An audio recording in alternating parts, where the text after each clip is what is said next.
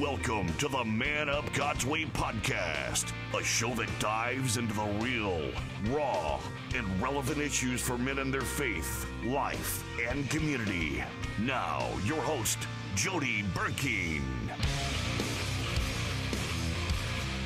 Oh, yeah, here we are again on another Man Up Monday. My name is Jody Burkeen. I'm your host and founder of Man Up God's Way.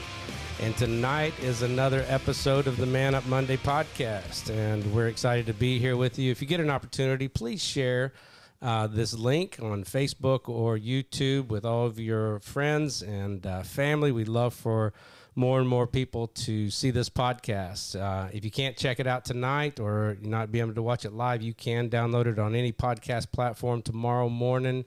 Spotify, Apple, iTunes, Google Play, Amazon Podcast, and all the above, as well as Podomatic, the one that we use. And we're blessed that you are here, and thank you again for joining us. I'm excited tonight. I got a very special guest here who we'll introduce here in just a minute. But let me introduce our crew. Ben, how you doing, brother? I'm doing good. You're welcome. Excited about tonight's guest, too. Good. How was Alistair Begg last week?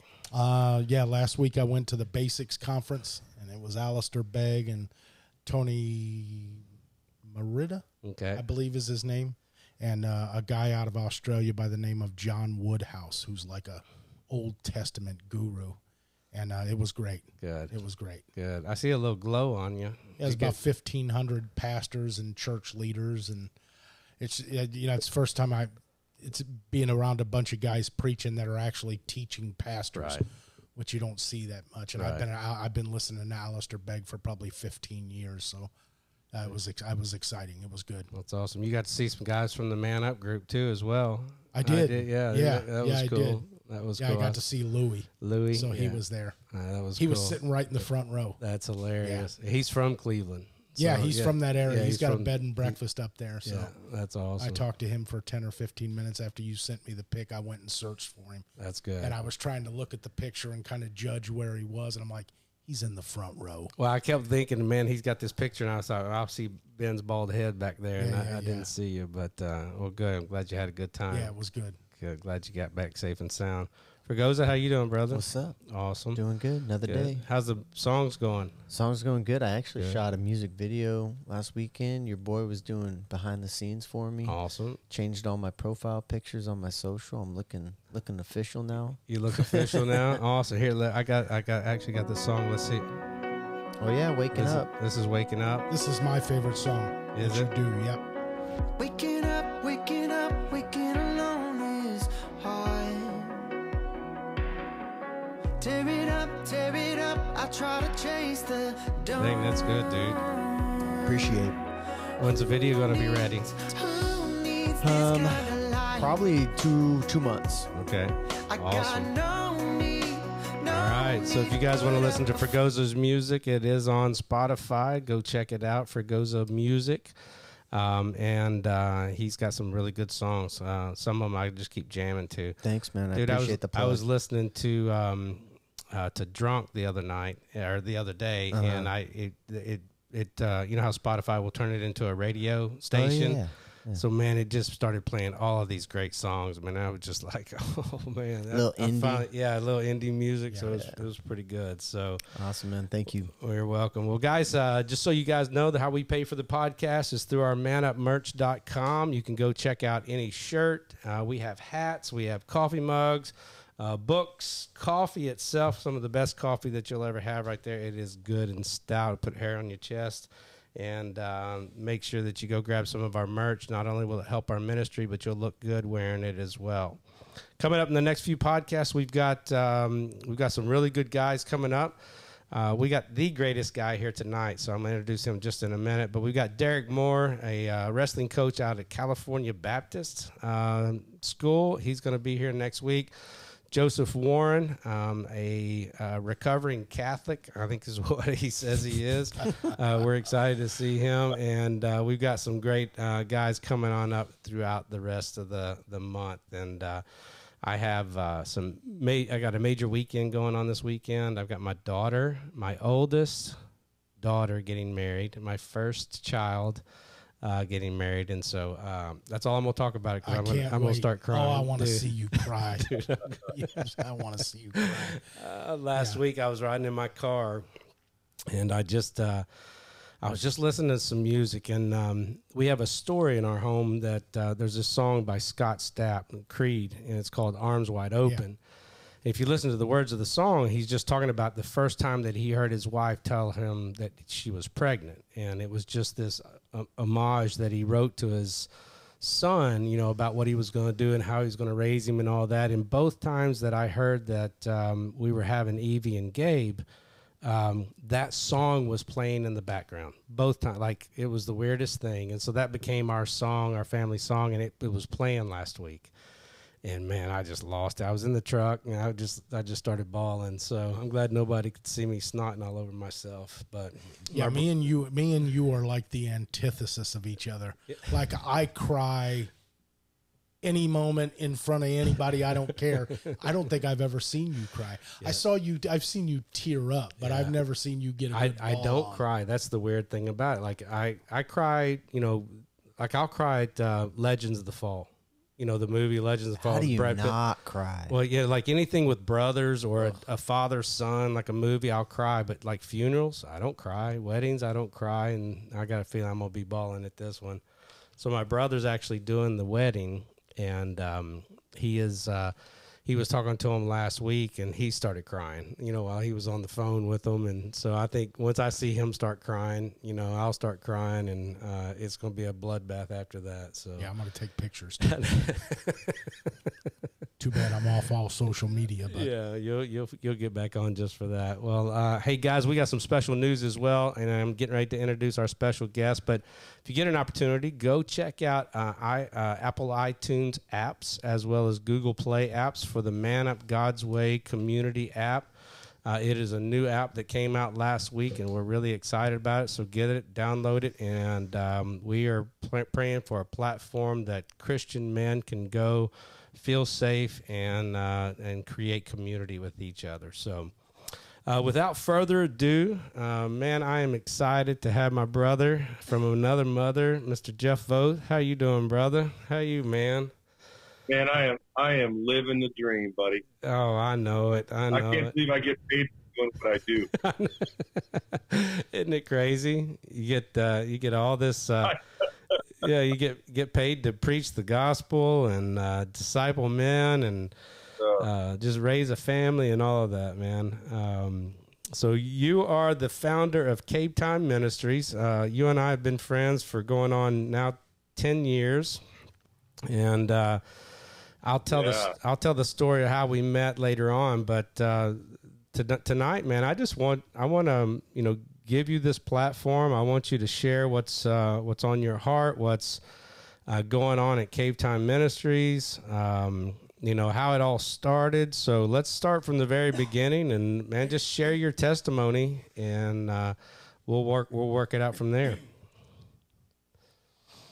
Yeah, well, I am honored. You're one of my heroes in the ministry. I love. I wouldn't just come on anybody's podcast.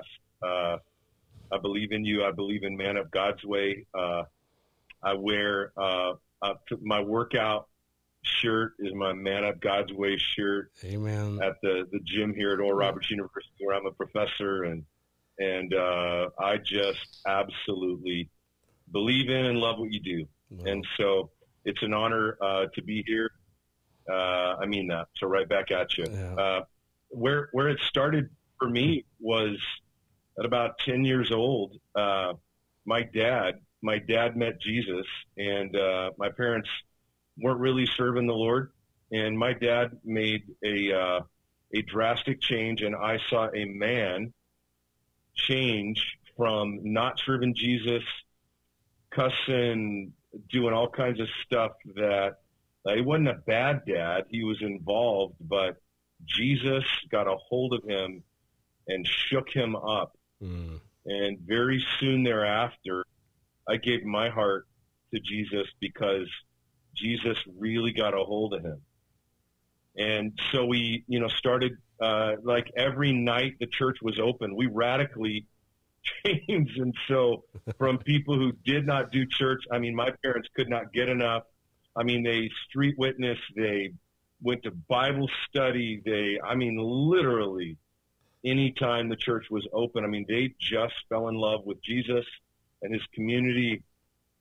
And pretty soon thereafter, I had a profound call on my life, was in the mountains of Colorado and got lost and had really a near-death experience where, a little before this near-death experience, I had gone forward and gave my heart to Christ and followed Jesus, but had a profound encounter with him in the mountains of Colorado. I got lost and should have died, did everything you could to get myself killed. And God miraculously walked me out. And during the walking out, as a 12-year-old kid here, as a young kid, he called me into the ministry. I didn't even know what the ministry was. And he called me into the ministry. He, let me know you can't tell me today, and you couldn't tell me that day. Once he spoke to me, I heard the voice of God tell me that it would be okay. I heard the voice of God literally lead me out of there. And it meant my life has been different. Wow. I knew at that point that he had something special for me. I knew at that point that he was really, really real. And Jody, I had, I got it right here. I had this Gideon Bible. It's the same Gideon Bible. In it, I have my dad's writing, January 31st, 1974.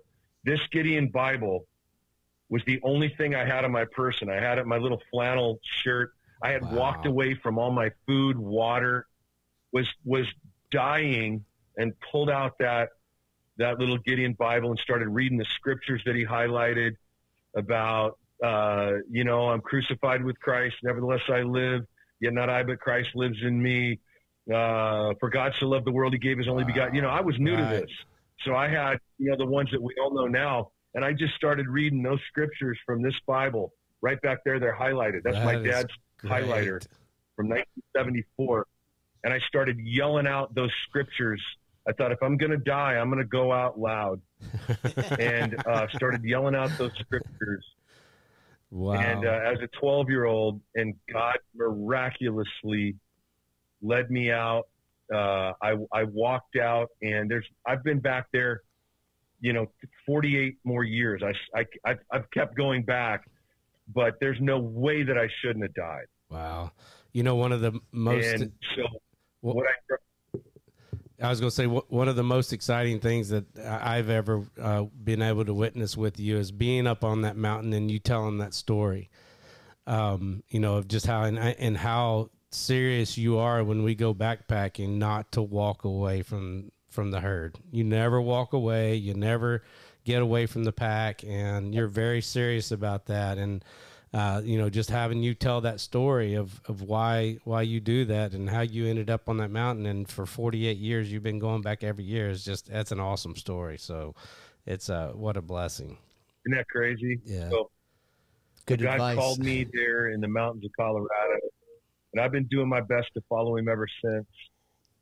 None of us is perfect, right? None of us. But I've been doing my best to follow him ever since. I love Jesus with all my heart. And it's been a great ride. I'll be 60 on June 22nd. And man, I got a lot of fire in the tank. I want to die with my boots on. Amen. But that story changed my life. And we've actually made a movie about it. You can go to it's on Prime, it's on Hulu. It's called Mountains and Manhood. And it's been seen by over 1 million people. And it's a story that just my story, my son's story, and told right there in the mountains where it all happened. It's a documentary.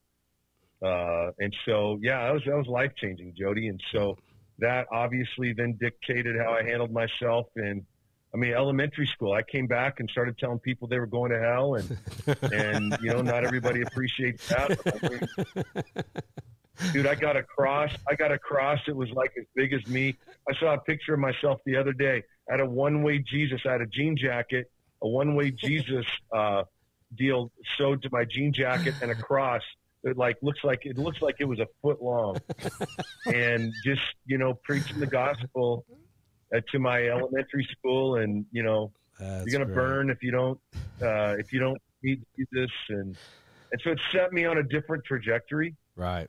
And so obviously in junior high and senior high, I had a different trajectory. I felt that God called me, so it kept me from a lot of the stuff that a lot of my friends got into, because I had a profound experience with Jesus that, you can't tell me he doesn't speak. You can't tell me that the word of God isn't real and alive. You just can't tell me that.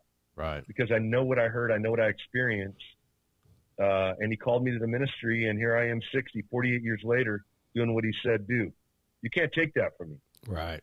No, you can't. And that's kind of how it all started. Yeah, and for our audience, just so you guys know, I've been around Jeff a lot, and I see the fire that is still in this guy's belly. When he preaches like nobody's business. Like, everybody in the audience needs to hear the gospel, and he's not ashamed of it, and he goes at it full force. But you can feel the love that's behind him when he speaks it too. And so I look up to you, man, often in preaching, and just the way that you're an encourager. I've never heard you say one bad thing about anybody. And many times when I start griping or something like that, you bring it back to encouragement. So it's always been just a blessing to me just to be around you, man. It's such a, you like the Cave Time ministry is to kindle the hearts of men. And every time I'm around you, man, you just fan the flames, and it's awesome.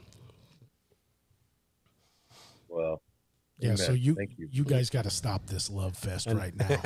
I wanted to go back to the beginning when Jeff was giving you all those. Man, it's getting sappy. It's getting sappy, Ben. I'm sorry. I remember I've introduced Jeff at 2 of the Man Up conferences, and both times that I've introduced him, he gets up on stage. He's like, Ben, you got to stop that.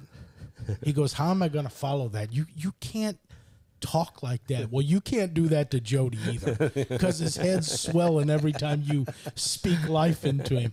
So Mountains and Manhood, I've watched all the way through once, but I've probably been to it 5 times, because all I want to watch is the affirmation circle. Yeah. I have watched that scene at least 4 or 5 times without watching the rest of the movie. Yeah. We'll talk about that here in a minute. Okay, got it. That'll be good. Yeah, I want Jeff just to walk us into that here in just a little bit, because that's a special, very exclusive moment, for a lot of men. And, well, I brought it up because you guys keep affirming each other. Exactly. So I figured it was the right time. Well, this is why.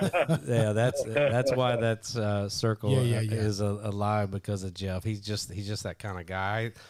I tend to be more of rub some dirt on it, and Jeff is more let's pick them up and lift them up, and I appreciate that. But so after high school, you're on fire for God, and what did you do after high school? Yeah, well, I had a pretty profound call to the ministry, and was raised. My parents, once they met Jesus, we started going to this little Baptist church, First Baptist Church of Lakewood. And they were like, dive into the word, the dispensationalists. I mean, our theology was old school. My first Bible was a Schofield Bible. But the preacher there, Pastor Murdoch, caught my attention. He was an exegetical. He would break down the word. And even as a 12-year-old, he was really, really good. And he sucked me in. And so that's the church that I grew up in. And then my parents, there was a time where they wanted more, and they heard about, so remember, this is the late 70s. And so the Jesus movement, the Holy Spirit was moving in a powerful fashion in our country. And so my parents kind of wanted a little bit more. And so they started going to a church that was a little more open to the things of the Spirit. And I heard about this guy called Oral Roberts, and we started watching Oral Roberts on television, and I saw that he had a university. Wow. And the university looked like something that came out of Space Odyssey 2001 at the time. And so I'm like, dude, it looks like that college came out of a science fiction movie. That's awesome. Yeah. So I knew nothing about the curriculum, but I knew that Oral Roberts was a renegade, and he had a really cool looking school. And when I saw the commercial, there were all these great looking young people, especially young ladies, you know. Yeah. And I said, I think I need to do a college visit there. And ultimately ended up going to Oral Roberts University, and man, it changed my life. It was academically stout. It was spiritually strong and alive in a crazy time in the history of our country. And so went in to prepare for the ministry, felt called to the ministry. Because that's what, as a 12-year-old, I heard the Lord say do. And so prepared for ministry, met my amazing wife, Lori, there my senior year. And so graduate with this pastoral studies degree and went into the ministry in 1984, graduated in 1984, and have been in the ministry in some form or fashion ever since for 38 years. Amen. Been doing exactly what Jesus said do. Has it been easy? Absolutely not. Yeah. Would I tell somebody that you should run the other way if you think you're called to the ministry? Absolutely. Do something else. Yes. Unless it's all you can do. Right. And I couldn't do anything else. Yep. I've got to preach the word. I have to impart to men. I'm a professor.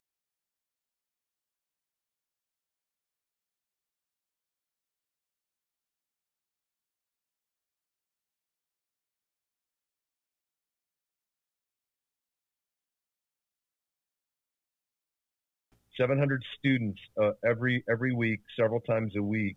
That's amazing. Different subjects, from philosophy to world religions to Christian worldview. I had Your Beautiful Daughter in Christian worldview. And, yes, you did. And I get to do that. And absolutely love it. But I tie it back to that experience with a 12-year-old, and then watching my dad meet Jesus and stay following Jesus until Dad's 81 now. Oh, and he is spry. He is spry as all get out. Holy cow for 81. Yeah, he's out of control. Yeah, he's so out of control. I think he tried to share the gospel with me one time. He still loves Jesus, man. He's all over. He wanted to make sure Bertine was safe. Exactly. Yeah. Probably pulled his oil out, tried to oil you up. He did. Yeah, I did. Rebuke the devil from you. That's what he does. I love every time I meet him, man. I get a big old hug. I love that. Yeah. Guy. Well, you always say, make sure you know that you know that you know. That's what he was trying to do. He was just making sure that I knew. Yeah. Making sure, testing the spirits. Yeah, exactly. So, and it's interesting, Jody, go back to our dad, how our dad imparts to us. And some of us, you may not have had a dad like I had. So right. Jesus can come into your life and heal anything, right? Mm-hmm. However, it's important for us to understand, man, my dad was an encourager. He met Jesus, and my dad will encourage life into you. My dad is just, I didn't feel shamed. I didn't feel, I always felt like I could come and talk to him when I was, growing up, and then, the only thing on your mind is women. And then, my dad was able to help me and encourage me. And that's a big deal, the encouragement of a father. And that's why you and I do what we do in men's ministry. We got to build these guys up. And you can, you're very adept at hitting them in the mouth. But picking them up and encouraging them, that is a huge deal. And I got that at 12 years old. That's great. And so I'm 60 and still doing it. Yeah, it's a big deal. That's important to know. Yes, it is. It really is. So you and Lori got married, and you've gone back and got your degree. So you've got 3 boys and a daughter. And tell us a little bit about them. Yeah. Yeah, so Jacob is 34. I have Hannah behind him, 31. Now, their mom could tell you exactly how old. I'm close, though. Yeah, that's all. Caleb is. It's Caleb a is men's. 20, this is a men's Caleb's podcast. So, yeah, being close is okay. Okay, Caleb's 29, and Cody's like 26, and all of those ages are really close. Right. So we have 4 kids that love Jesus. They married well. We got 4 grandkids. Living the dream. The 2 youngest live in Nashville, and they're writing country music, and very proud of them. They're wanting to serve Jesus in that marketplace, and they're doing really well. Right. My daughter Hannah is married to Mark Pepin, who is an amazing man, and he works with us at our church. And then Jacob is he's a carpenter now, and you know Jacob's story. You need to you guys watch my Mountains and Manhood. You'll see that Jacob wrestled with heroin addiction and actually died once and came back to life. So life is good. Yeah, I love Jacob's story because he's the 1%er, that actually got out of that. I mean, that's not an easy drug to get out of, and just to watch him flourish now. He's got a family of his own, and he's a crazy dude. He runs like 250 miles. Yeah, he's an ultra marathoner, or not. It's not even marathons. He just likes to ultra run, is what he does. I'm pretty sure that the heroin killed a bunch of brain cells, and Jesus redeemed him, but there's some brain cells. So those didn't get fixed. Right, exactly. He's got no pain receptors. Yeah, exactly. He's crazy. He is. But you've got great kids, and you can tell that. One of the things that I always do, when men come into my sphere of influence, you can always tell a man's character and his depth of Christianity based on his family. And you can tell that not only are they preaching it, but they're also living it out at home. And when they're living out at home, and that's your first ministry, that's what you need to be doing. And it's just a blessing to see and watch your family not only be involved in your ministries, but also go out and do their ministries on their own, and marry godly people that love Jesus as well. And man, it's just, you have your dad has stopped that generational curse, and it is moved into your family, into your kids, and your grandkids for that matter. Let everybody know that you're a granddad too. You got some beautiful grandkids that love God, and through Hannah and Mark, and it's just you can just tell you're the real deal. So that's why I've always loved you, because it's always, you can just tell that everything that you do it at home as well, and it's not just a show. So we love Jesus. It's because of Jesus, and he's the center of our life. Yep. I love him. I can't talk about him enough. I wish I talked about him more. Yep. I'm not embarrassed of him. I just don't always talk about him as much as I want. I mean, I get to as a career, but I mean, like, right. I want to be that guy like our friend Keith Wheeler that, is you're waiting on him at the restaurant because he's leading somebody to Jesus at Quick Trip. And I do want to be that guy. Yeah. And, but because I love Jesus, man, I love him. Amen. So after you got married, you had your kids. I know that you were, assistant pastor, you youth pastor for quite some time. And then you became a senior pastor, and Church 3434 started. Tell us a little bit about Church 3434. Yeah, Church 3434 is about maybe my 5th or 6th ministry stop. And we came June 1st, we will have been there 12 years. And it's kind of in a rough part of town. It was on life support a little bit. And the Lord seems to bring us to places that need somebody that won't be scared off. Right. And my wife and I seem to have been called to places like that. And we met a wonderful group of people who had kind of stayed the course there in East Tulsa. And the Lord just called us there. We started preaching the word. We started loving on the neighborhood. And we're not a huge church, but we're a healthy church. And we're a church that lives in the text of God's word. And I promise you, if we weren't there, the people in the neighborhood would be in an uproar, because we do a whole lot of good stuff, Jesus, in that neighborhood. Amen. And so, yeah, but we've been there for 12 years. And so I do that full time. People they ask me, they're like, you have 3 jobs. And I don't really I wear 3 different hats. I'm the Cave Time guy, I'm a professor, and I'm a pastor, but I'm a kindler of fire. Right. Yeah. And that's what I'm on the planet for. Right. I kindle fire. I wear different hats, but I'm the same. I'm called to I got called as a 12-year-old to the ministry. And so when I put the professor hat on, I'm going to bring it. I'm going to bring some fire. I'm going to challenge you academically. I'm going to challenge you to use it in your life. And then I'll go home and prep to preach. And when I step into the pulpit on Sunday, I'm going to preach the word, and you better buckle your seatbelt, because I'm going to give you a piece of meat. You don't mess around here. I'm going to give you a piece of meat. We're going to exegete it. I may drop a little Greek in there for you, and we may talk about what was happening in the world at the time, and I may chide you a bit and say, if you don't understand that, read a book. Right.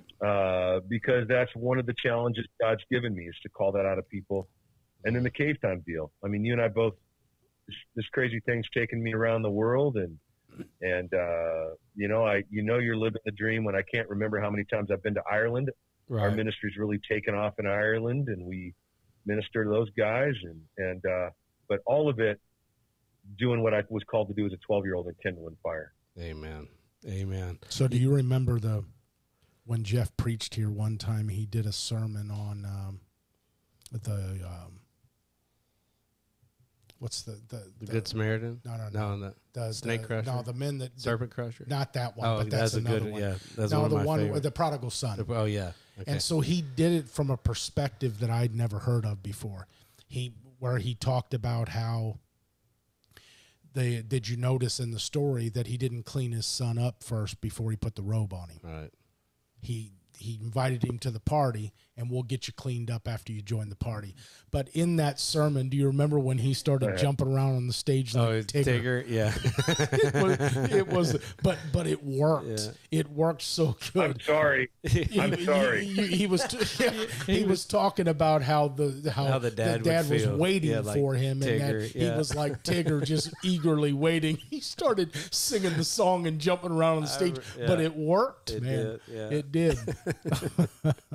That must have been the Holy Spirit moving in you. I've memorized that song. Can you believe that? Yeah.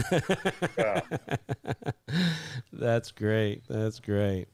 So you and I met literally 10 years. I mean, we're going on 10 years. We both wrote a book at the same time. We were both prostituting ourselves at free conferences to the best of our ability, and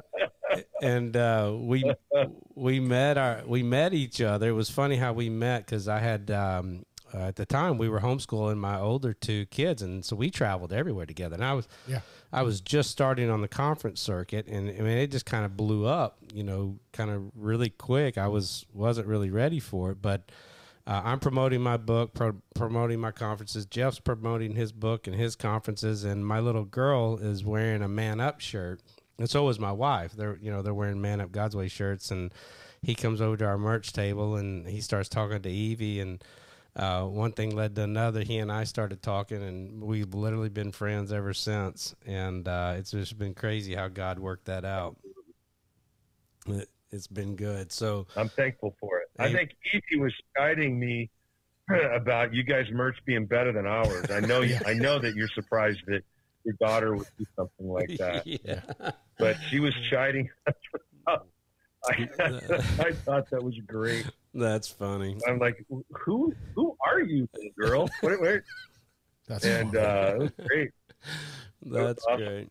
So you wrote your first book, 2011, 2012. 2012 is what I have. 2000, yeah. Well, I mean, we almost published on the same month. It was so close on both of our books. So tell us about you. Oh, actually, I love the story of how you wrote your first book. Tell me how you wrote your first book. How did you come up with the idea? Yeah, that was kind of a process. I mean, as a youth pastor, I see that, I remember going to court and seeing all these young, I was predominantly working in a predominantly African-American community at that time, and would go to court, and it was all these single moms, and there weren't a lot of dads. So not saying that there aren't absent white dads as well, but I was in predominantly the black culture at that time, and just started poking around, wondering what is going on here, and begin to see that our culture, every culture, has this, the fathers abdicating their place. And so realized that as a youth pastor, there was only so much I could do, but maybe I needed to dive a little deeper into this thing. And so started really getting a passion for men's ministry, and started leading that at our church in addition to youth ministry, which ultimately kind of led into a call back into some advanced degrees, ultimately using as a doctoral study why we're losing men, and could there be a spiritual, a spiritual method that would be something that would draw guys back to their masculinity and their masculine commitment to Jesus. And at the same time, started reading John Eldredge's stuff. Wild at Heart fired me up, and so dived into a doctoral program and used as my thesis. And I wonder if we can come up with something that will help guys express themselves as men of God. Right. And at the same time, started going through my own journey of I became clinically depressed. I was, I not only know the Tigger song, I am Tigger. And so, but I couldn't like Tigger myself out of this place. I found myself being very performance oriented. I found myself, the church I was at was doctrinally really confused, had some death in our life happen. And then Jody, I started getting depressed. Right. And so, in the middle of that, I'm like, man, you start to read scripture differently. Yeah. You start to worship differently. And so I dived into the text of scripture, especially the David and Goliath narrative. I happened to be reading that at the time, and I'm like, man, I think David went through some of this stuff. He became extremely famous, and then lost his job. He lost his wife. I think he has a panic attack, runs to the cave. Yeah. And so I saw myself in David. I saw myself. And so jumped into that, and that, kind of led me to oh my gosh, he's in the cave with all these dudes, and then they're having cave time. And so I just kind of dived into looking at what they were doing there. They showed up, they worshiped, they prayed, they engaged in the word. It was a bunch of men locking shields together. And so myself and some other dudes started to meet and do these things, and it worked. I mean, guys' lives were being changed. And so, you've done it. I came up, it was like a manual first, and I did this manual and started teaching guys, and then the manual turned to a book, and I used it as my doctoral thesis, and it was great to not have to explain to the doctoral committee why it didn't work, because it worked. Yeah. Right. And, exactly. So that was in 2011. And then you got here we are. We've 10-year anniversary edition. Isn't it crazy? 10 years doing this. It's crazy. Yeah. Yeah. I'm going into my 19th year as a Christian and my 15th year in ministry. And it just blows me away looking back and like, holy cow, I made it. I've never done anything that long except be married and not kill my kids, while they were growing up. But Hey, Jeff, what stood out to you about Wild at Heart? And the reason I'm asking is I went to the conference in November. I got into that Wild at Heart conference that he does up there in Fraser, and it was life-changing for me. But what stood out about that book to you? How did it affect you, if you can remember? Yeah, I went as well. I got to go to boot camp. John's middle son, Sam, and my son, Caleb, became buddies, and they were like, well, my dad writes men's books. My dad writes men's books now. Sam's dad has sold a lot more. And Just a couple. however, so they invited us to their conference, and so we didn't have to get in the lottery. And I met John, and I was able to thank him, Ben, for this. You know, a book is good when you can remember the thesis. I can tell you that John Eldredge lit me up when I knew an adventure to live, a battle to fight, a beauty to rescue. Adventure to live, battle to fight, beauty to rescue. Yeah. You're like, what? That's, man, what? And as you dive into that, you're like, absolutely, God did create me to live an adventure, to fight a battle, and to rescue my beauty. And so that book, man, I've been able to, you know, he just walks out. You saw it as boot camp, and he just talks people through that thesis.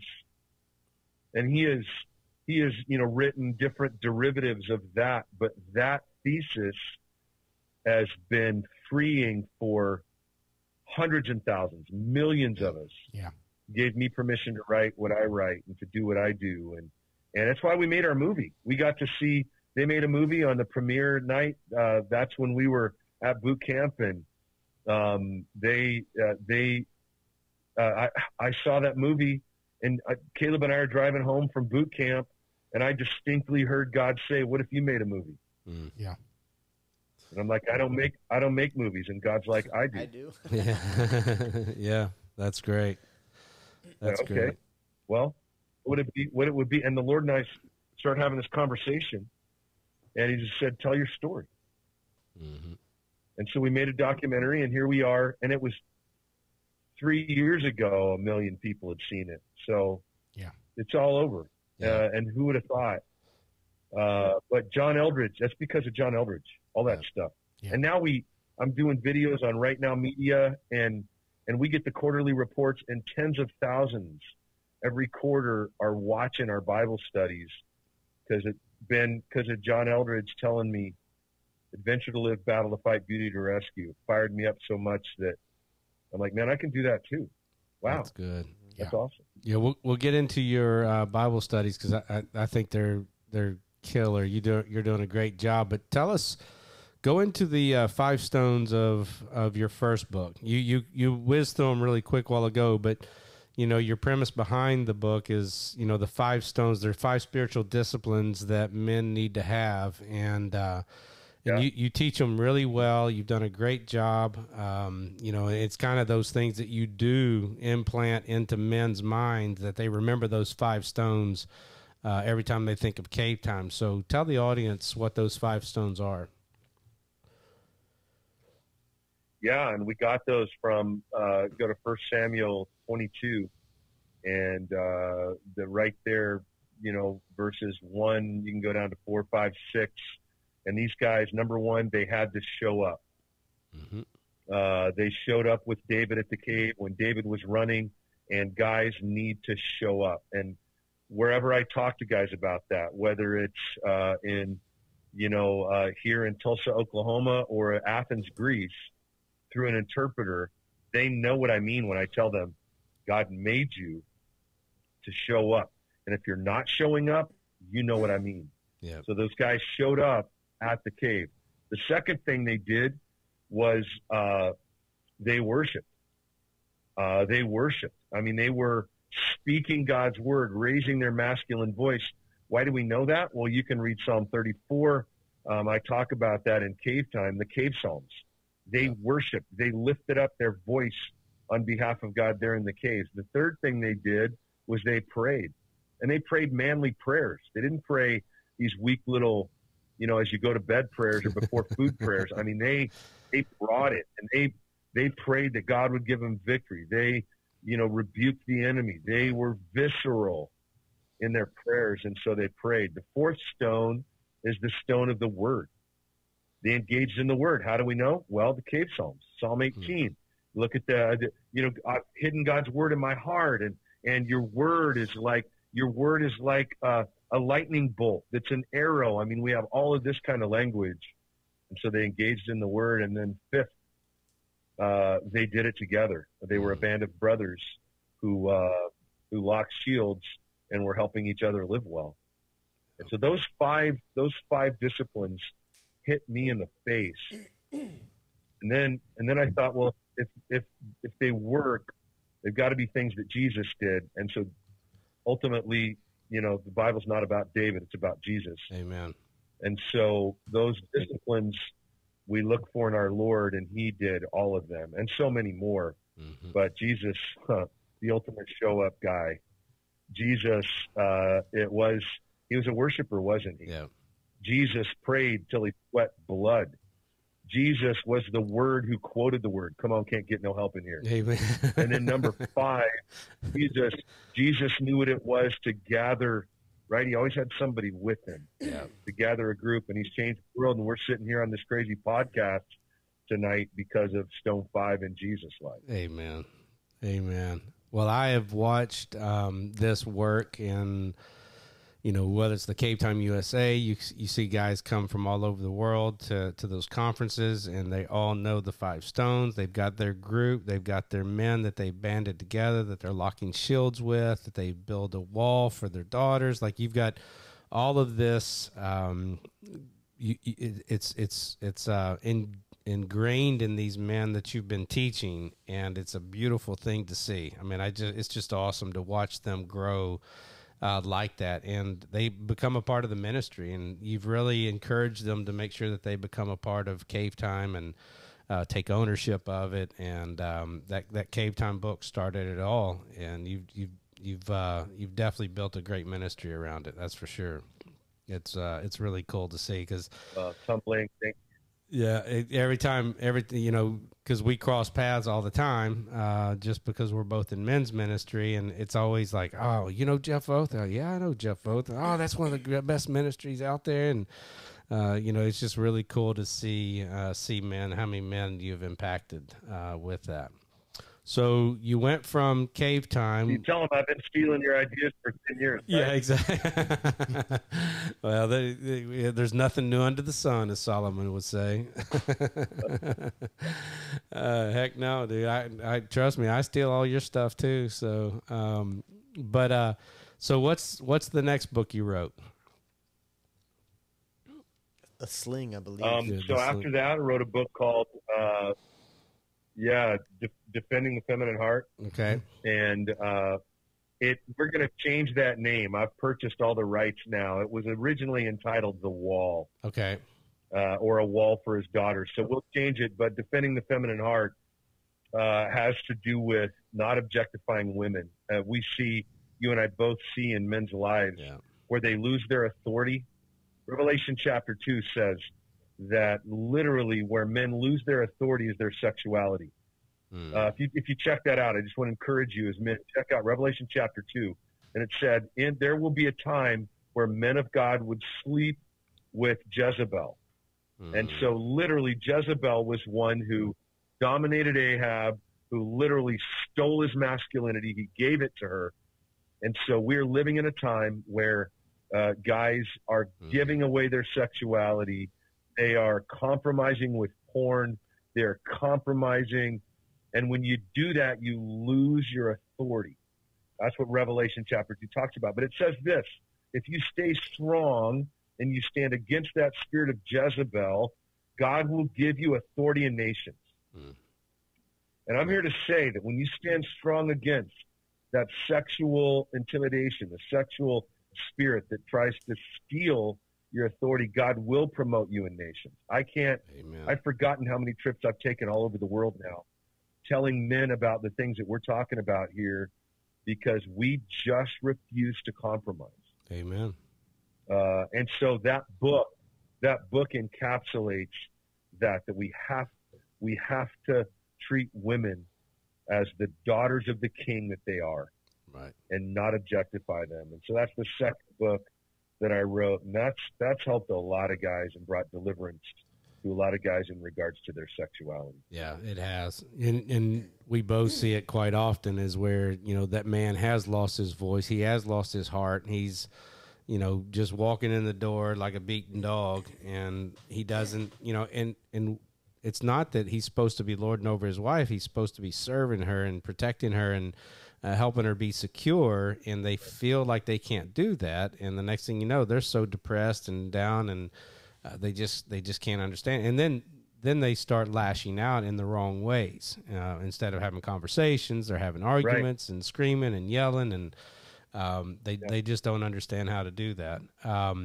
So before we get into the two books, so we both started 10 years ago. Let me ask you this. If you were to take out the people that you know that you've discipled, that you've reached, that you've seen grow, all that kind of stuff, do you think society's gotten better or worse over the last 10 years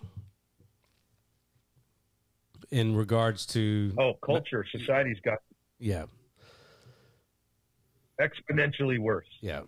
Yeah, and it's crazy just in 10 years from when we were started, 10 years ago, the things that we were talking about compared to the things that that we're having to deal with now for me anyway. Yeah. Okay. Now, do I think I feel more effective than ever? Right. I've honed, and I know you have as well. We've honed our message. Mm-hmm. We're even working on honing that better. Yeah. We're trying to work on our funnel so I can find those guys that are my guys, right? Right. Because there are Man Up God's Way guys, there are Cave Time guys, right? There are guys that double dip, or triple dip, quadruple. Mm-hmm. I don't care, right? But you know what I'm saying, and there are those of us out there who are honed. I feel like we've honed our message better than ever before. Yeah. But culturally, our culture's imploding. Yes. Which means that men are looking. So I'm feeling more effective than ever, but culture's worse and imploding, which doesn't surprise me. Right. Yeah, exactly. Is there anything that you would add to, I know you just did a revision on Cave Time. Is there anything that you added that you weren't talking about 10 years ago? Yeah, rhythm. Okay. I have a whole chapter. That new book is worth it for the chapter on rhythm. So what I did was I looked at things over the last 10 years that I'm like, okay, what's made this work? What maybe could we have done better? And understanding what we call cave rhythm. Don't let the rhythm of culture steal your masculinity. You set the rhythm. That's good. And there are some things we talk about in Cave Rhythm about, understanding, being the master of your time, taking the bull by the horns, and quit complaining. We've got several things that I would really encourage. That book is worth it for that chapter. And the second thing we added, I put a whole chapter about that my kids who are now adults wrote. Okay. So they get to say what they've seen and what they're doing. And you mentioned it earlier. That's huge. If it's not happening in a guy's house. Yep. But so those two chapters, I'm pretty proud of those two new additions. So I think we added 3 new chapters, and Rhythm and Cave Sons and Daughter is another chapter that I'm really proud of for the kingdom. That's great. That is awesome. So after defending the feminine heart, you wrote, is it Slingers? Is that the next one? Or the Sling? That was, the Sling. That was that's a book that it's got out of print, and It was one that I wanted to make as an addendum to Cave Time. Okay. And so really the Cave Time extended. So yeah, our ministry Cave Time doesn't even offer that one anymore. Okay. We just wrote a second one. Yeah. Got it. Okay. So I think it may still be with my original publisher. It may still be available through them, but yeah. Got it. Awesome. So what do you have coming in the horizon, or on the horizon, I should say? Yeah. So after that was a little book I wrote called Why Lewis. It's just a primer. Part of my scholarly endeavors are the works of C.S. Lewis. Everybody quotes him. So I'm like, you know what? We're going to find out why. And so I've become a bit of a Lewis geek. You're never a Lewis expert when there's so much written on one. So I would never call myself a Lewis expert, but I probably know more than most guys. And so got a chance to live at his estate off of the campus of Oxford there, and wrote a book on him that's been was kind of a fun thing to do. Right. And so that has come out, and it's done real well for us. After that, wrote one called real quick, 1,000 More Amens. Yeah, real quick before you go into 1,000 More Amens, because I hope you haven't trademarked that, because I've been using that phrase quite a bit. 1,000 More Amens. But what did you? Go ahead, use it, dude. It's funny. Every time I pray at church, after church or something, and all God's people said, "Amen." 1,000 more. What did you learn? All right, we'll start selling that book for me too. Then there you go. Make that book available. Okay, we will. What did you learn about Lewis? I told you that I started back to school, going to, I call it cemetery school, because it's going to kill me. But what did you learn about Lewis that you didn't know, that kind of just set you on fire a little bit more for him? Yeah, the thing I love about him is if you go and you think somebody that's famous, he's still, Jody, Mere Christianity sells 1 million copies a year. Oh my gosh. And he's been dead since 1963. That's crazy. So and that's a good book that'll too. Show you the impact. I'm like, dude. Yeah. So there's got to be something. The thing that I love about him, though, his house, the Kilns, isn't this huge, castle like. It's just, you're like, this was just a regular dude. That's what I love about him. Right. He was just like a regular dude that's one of the most brilliant apologist intellects, at least in Western history. Right. But was just a regular dude. Yeah. That's what I appreciate, that this profound intellect and apologist, but just a regular guy, which gives us all hope, right? Amen. So when I was at Begg's conference this past week, they've got a bookstore in his church that is like a library. Mm-hmm. And there's two people that have their own sections, C.S. Lewis and Charles Spurgeon. Oh, no kidding. Right? So C.S. Lewis has his own section. That's great. That's great. Yeah. Well, yeah. Everybody needs to know. Yeah, everybody needs to read Mere Christianity, because that's one of those that makes you look at your own walk to think, oh my gosh, am I even doing what God wants me to do? Oh, I think that every week on this podcast. every time we meet somebody. So, and I love the way this podcast has evolved, because it used to be, up until this week, it was always this guest on that made me think to myself, what am I doing with my life? Yeah. Now I've got a guest on who, not only him, but his kids make me think, what are you doing with your life, dude? Can we get like a type B personality on here? We need to just grab somebody off the street and talk to him. Yeah. It's ridiculous. Yeah, exactly. Well, this dude, he's spitting. I know he fire, is. I've been around him enough. You know how he is. Yeah, exactly. So one of the things, real quick, I think I probably have ADD or ADHD, and my mom, I probably should have been medicated as a child, and my mom because I asked her before she went to heaven, I said, do you think I had ADD? She goes, no, honey, you just had an active mind. And I still have an active mind. I don't require a lot of sleep, and man, and like we talked about, I just want to go out and die with my boots on. Yeah. And you will. I pray for you often, because there are very few men who finish well, and I pray that is you and your ministry, that you finish well. So, okay, I pray for that for you too. Amen. Amen. So, what about 1,000 Amens? So, tell us about that book. Man, so back when I did make social media posts, I used to put some really great stuff out there. I mean, it really was. I would work hard I would do these prayers. Right. I mean, probably 10, 12 years ago. And, all the way up to just, the last couple of years. And an idea hit me. I'm like, I need to capture that stuff. And in the academic world, we have these guys called TAs. Right. Yeah, exactly. and I have become pretty adept at identifying them, and I hired them. I've got a couple that actually now work for me at the church, but one of them, I pitched to him. I said, "Hey, how would you like to make a little money?" And he's like, "Sure, Dr. Voth." I said, "How would you like to be an editor?" He went, "Absolutely, Dr. Voth." I said, "How would you like to do that with me?" He said, "I'd love to." And so what we did was I had him go back 12 years or 10 years.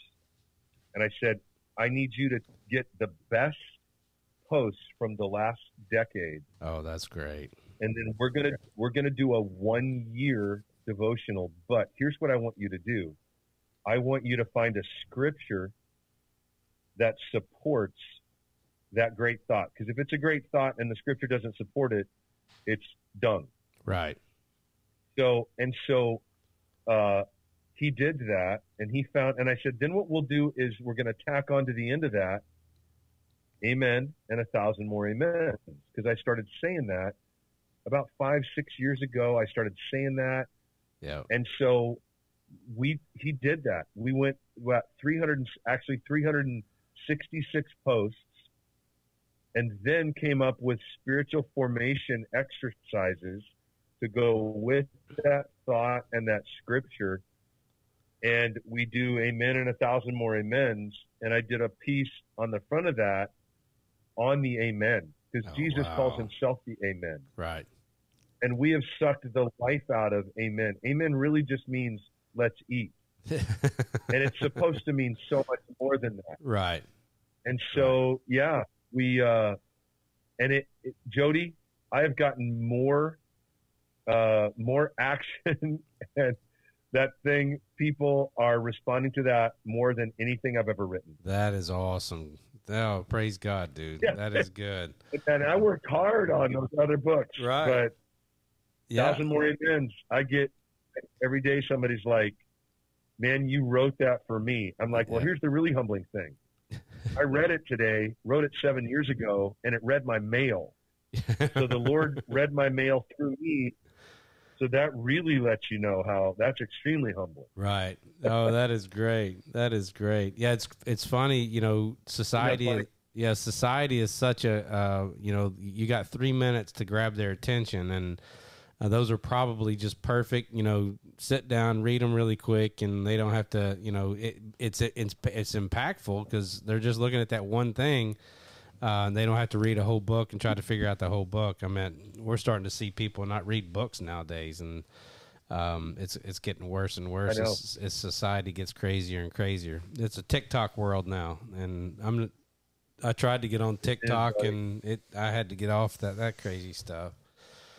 So anything after 1,000 amens as far as books go? Yeah, we got one that yeah, it's been cool. It's called Jesus is the Thesis, and it's a Christocentric apologetic. So it's probably an entry-level academic work for college freshmen, sophomore, junior, that helps to see that really the point of every book in the Bible is Jesus in some form or fashion. Yes. So myself and a young man that was one of my students years ago, he's now in his second master's and going to get a doctorate, Professor Josh Beck. He and I are writing that together, and that we have to get the manuscript to the publisher July 1st. Okay. So it'll be out sometime in the year, or but it's I'm excited about it. Is it going on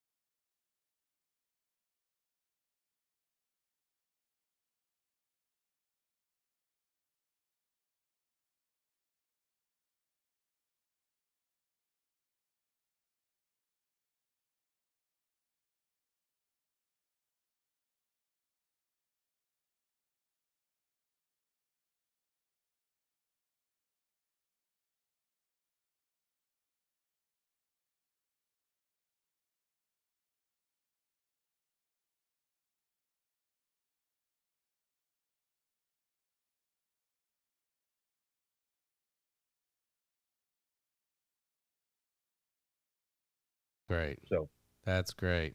Yeah, see if we can do it. Is Serpent Crusher based?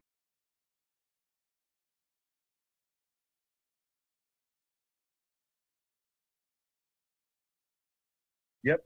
And so I'm really excited. So that's less academic. It's not nearly as many, if any, citations. It's just a fire you up, crush the devil's head kind of book. And I really wanted to write one like that. That is awesome. Yeah, that'll be good because that sermon it's off the charts. That's so good. Yeah, that's one of my favorite sermons that you've done. Hey, Jeff. That and the Good Samaritan. Just real quick because it popped into my mind. Jeff, what is that psalm that you read where it talks about putting you over? Psalms 34. Is that it? Is that? I wrote it down earlier, but I didn't know if that was the one. That's Psalm 1. Yeah, it's Psalm 144. Oh, 44. Yeah, 144. Praise be to the God who trained my hands for war, my fingers for battle, my loving God, my fortress, my stronghold. Yeah, and he orders people under me. It's right there, verses 1 through 3. And that's how you actually pray. Yeah, I love that. You prayed that over your church. Is that correct? Is that how you? For years. For years, yeah. My church, my family, for years, man. That is awesome. That is awesome. So I've had the opportunity. You can use it though, Ben. You can use it, Ben. It's my psalm, but you can use it, buddy. No problem. I appreciate it. Friends in high places, baby. That's great. Jeff, also, just real quick, you look like you've lost a little weight. And not that you ever were fat or anything, but it looks like in your face and in your shoulders, you've dropped some poundage. True? Optical illusion. All smoke and mirrors. You know what? I've probably lost just a little bit because I need to carry less up the mountain for the backpack this year. Got it. That's great. So I have lost a little bit. This is that time of year where I try to. Awesome. So let's go to the mountains. This is something that you've been doing. You do one of the 14ers, a couple of them actually, every year, and you've been doing this since you were 12 years old, and it's been an opportunity for you just to go up and not only talk with God, but as you got older, to take your kids and your boys and to just show them the way. And then over the last, about 6 or 7 years, you've been taking a group of guys up quite often. So tell us how that all started. Yeah, so I need to make sure because people will call me out. So one of the 14ers, Mount Evans, is we go up there, and I've been up there once, and it was so difficult that I've not gone back up there. I stay at the lake where you've stayed at. Right. And I point to those guys. If they go that way, Mount Evans is up there. So I want to make sure everybody understands that. Well, I don't. Yes, I have been up there. Yeah. I don't do it. Yeah. Anytime I tell anybody about my mountain trip, I just say 14er. I don't say that we camp at 11,000. So.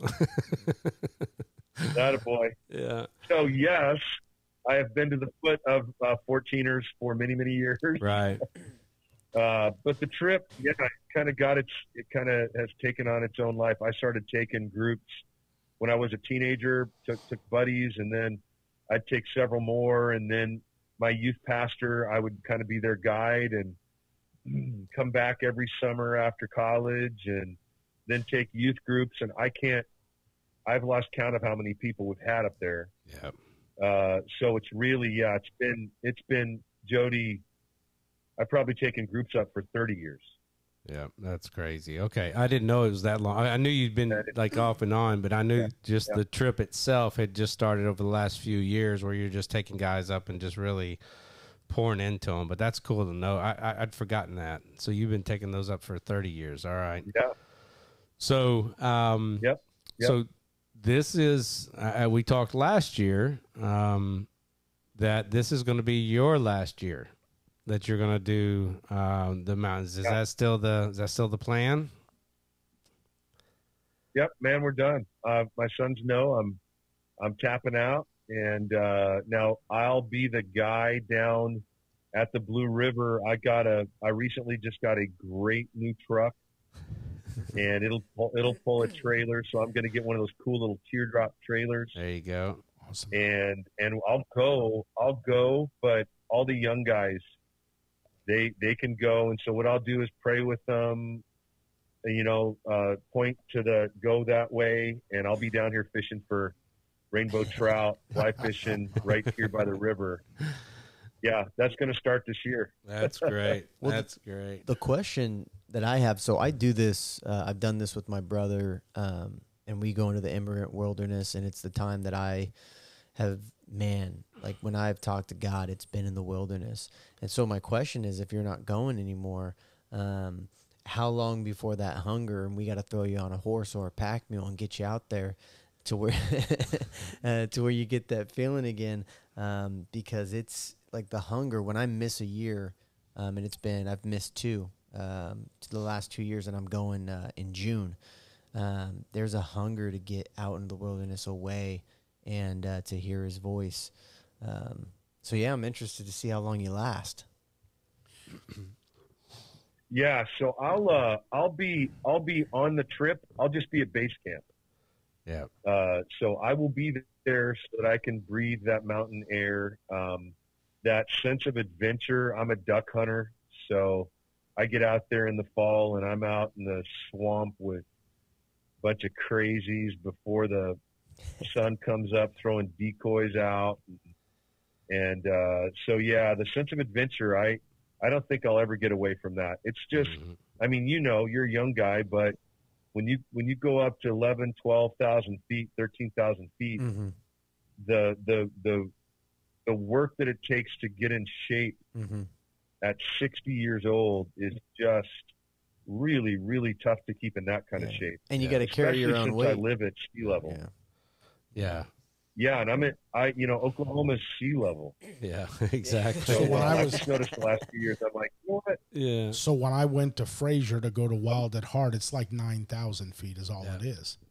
Dude, I was huffing and puffing, dude. Yeah. Yeah, it gets you. You know what I'm saying? I was around a bunch of cabins. It's not like we were hiking in the mountains. But it's a huge difference. I think a lot of times, like I've driven from Silverton to Durango. Right. I've been through the Rocky Mountains that way. But you're driving, so you can say, "Hey, I'm up 14,000 or whatever it is, 12,000 feet there or something." But you drove up there. Yeah, exactly. You didn't like walk up there. Yeah. You didn't hike up there. Yeah, exactly. So I've gone on the last 3 years.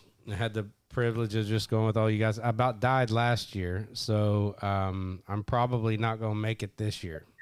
Yeah. So I've really prayed about it. There was a time last year because I get altitude sickness, and I toughened. The last 2 times I was like, I'm going. I don't care. I'm gonna go with my boys, and it's just a sweet time with them and all the guys that go and everything. But last year I didn't get out of my tent. I only peed twice the whole time I was up there. Were we up there 3 nights and 4 days or something like that? Yeah. And when I'm telling you what, Jody Burkeen, everybody needs to know this. This dude is tough. For him to do what he did, because he wanted to be with his sons and be sicker than a dog. You are a tough man. There's some other names that I would love to use. Yeah, I can't because I'm sure it's a fantasy. But you are one of those. No, I think I don't know if it's tough or stupid. Pride and the love of his 2 sons. Yeah, pride. Hey, Jeff, I asked Paul when he went last year, right? Yeah, so Paul when Paul got back, I said, "Paul, did you have fun?" And he's like, "Yeah." And I'm like, "Are you going again?" And he shook his head, "No." I know. Yeah, he said it was tough. It sucked last year because I took my youngest son, and he was 10 last year, and Jeff was like, "Man, I really don't know if you should do it." And I was like, "Man, my son, he's tough, and I know that he could." He's got all kinds of abs and muscles and all that kind of stuff, little guy. And then Gabe's gone a couple times, but what sucked last year is it was so cold and it rained the whole time. We couldn't have a fire, and I was sick. Literally I'm not kidding. As soon as we put our tent up, I was done. I was just out. I didn't eat the whole time. I'd lost 15 pounds, and I gained that plus back, plus another 15 after I got off the hill. But so the trip is, it's, what is it, 5 miles in or 7 miles in, something like that, from 9,000 feet. About 7 miles in. And, yeah.